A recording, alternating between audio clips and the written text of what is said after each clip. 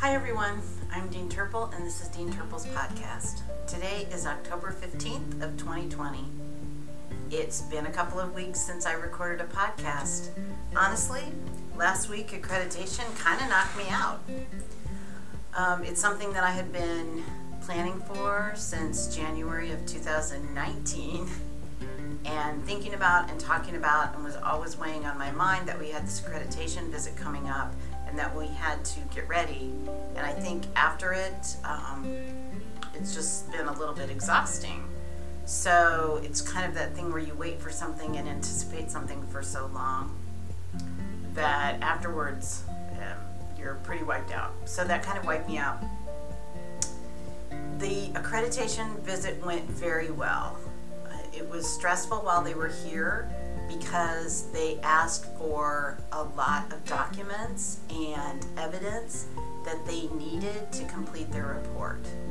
The thing is, that was just a 4-person accreditation team. Those were faculty from other community colleges, other ASN programs that did the review. So they have a set of criteria that they have to find out whether or not we meet.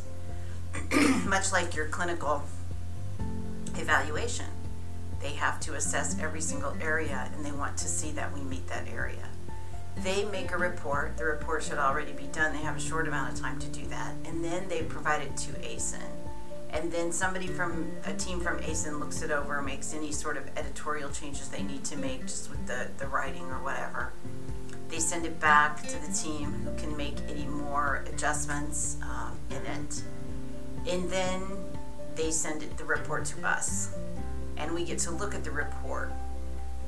No decision about our continuing accreditation is made until the spring. And we likely won't get that response until next April. But they did an exit interview or an exit meeting and told us, went through standard by standard and told us that we met all of the standards. So we feel very encouraged and we don't have any concerns at all about not maintaining accreditation. There may be some areas where they ask us to do a follow-up report. So that will be interesting and we'll see how that goes. But there's no question that we're not going to get accreditation, or that we are. We will have continuing accreditation. We just won't get any official word until next spring. In the meantime, we're still fully accredited by ASN. So it's nice to have that over with. I sincerely appreciate everybody's help with that. So many students came to the student interviews and they were very pleased with that, and they were very impressed with the students in general. So that was exciting. So we're at the end of session 2, the fall of academic year 2021, and we just finished up session 2, or we're finishing up this week, and grades are due, I believe, today. Most of you have your grades. Many of you are very excited to be moving on to your next course, and some of you have had the experience where session 2 did not end the way you wanted it to. So maybe you failed your theory class or your clinical class. Notice I try not to skirt around the word failed, because it has a negative connotation to many, but it's not a bad word. So I do feel bad if you experienced failure of one of your classes, because I know that right now it feels like the end of the world. But the truth is that failing a class in a nursing program means that you need a little more time to master that content. Remember, in a nursing program, we're not teaching you knowledge or comprehension. We're teaching you so that you can analyze that material and synthesize it and intervene. Those are a little bit higher sort of orders of learning on the in Bloom's taxonomy, right? So sometimes it takes a little bit longer to master that material. So failing a class means one thing and one thing only. You need more time to master that material. Failing a class does not mean that you're not going to be a great nurse. That's not what it means at all. It means that you need a little more time to master that content, to master that material, and we're going to give that time to you. So you're not forgotten, you're not out of the program. You just need more time. And the way you're going to handle that is you're going to speak with your associate dean and make sure that you're on a retracking list to get back into that class, to take it again. And then you're going to spend a little bit of time figuring out sort of, what you can change about maybe your study habits or how you're studying the material. And certainly we can talk about that if you need some ideas.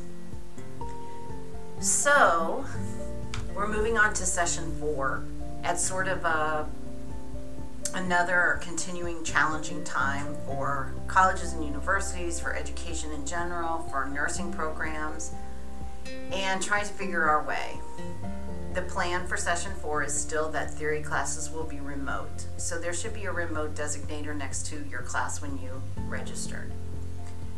I want to make it really clear that the lab courses are not considered remote classes. Most, if not all, lab courses, clinical courses, will meet on campus, will have an on-campus component to them. And many will be going to the hospital. As hospitals open up and give us spots, even as early as this month, we will be sending clinical groups back to the hospital.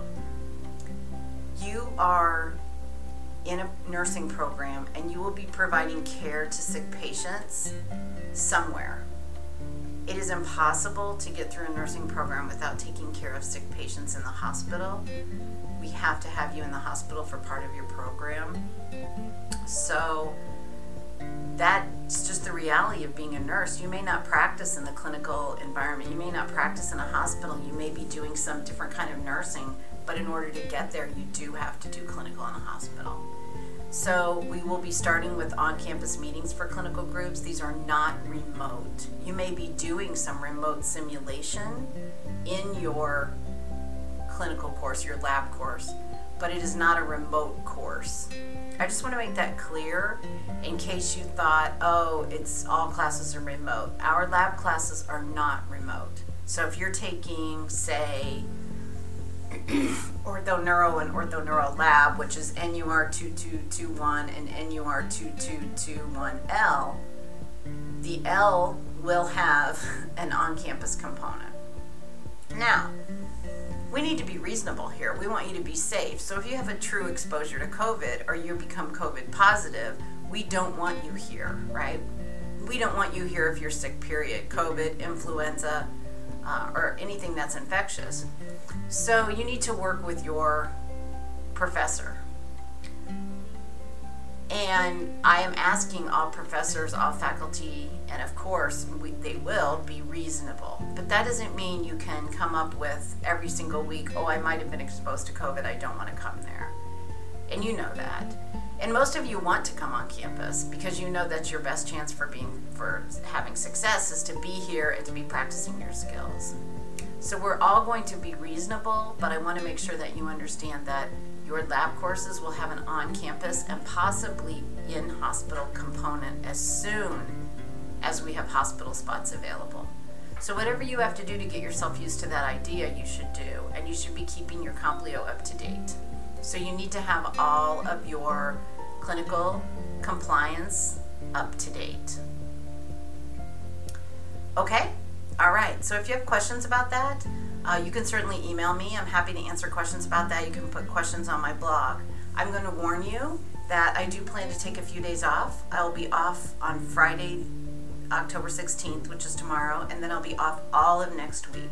So I will be away from the college, and I won't be returning until Monday, October 26th. But the associate deans are here. A.D. Ritchie and A.D. Gonzalez are both here. The clinical coordinators are here. Colin Beckford and Jessica Dennis are both here to help you. And of course I have somebody covering for me from the dean's perspective, but the associate deans should be able to help you with any student issues you have.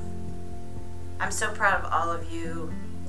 Whether session 2 ended the way you wanted it to or not, I'm really proud that all of you are sticking with it and still here. This is a really trying time for everybody, and it's great that you're here. It's great that we are all together. I cannot wait to see you all on campus. If you're on campus, please look for me no matter what campus. I've been trying to hit all of them because I want to say hi and see how you're doing. I've had such great interactions with nursing students over the past few weeks on all campuses, and like I said, I'm just super proud of all of you. So as we head into this session 4, keep studying, keep focused on the material, keep focused on your goal of becoming an RN, and we're all going to get through it together.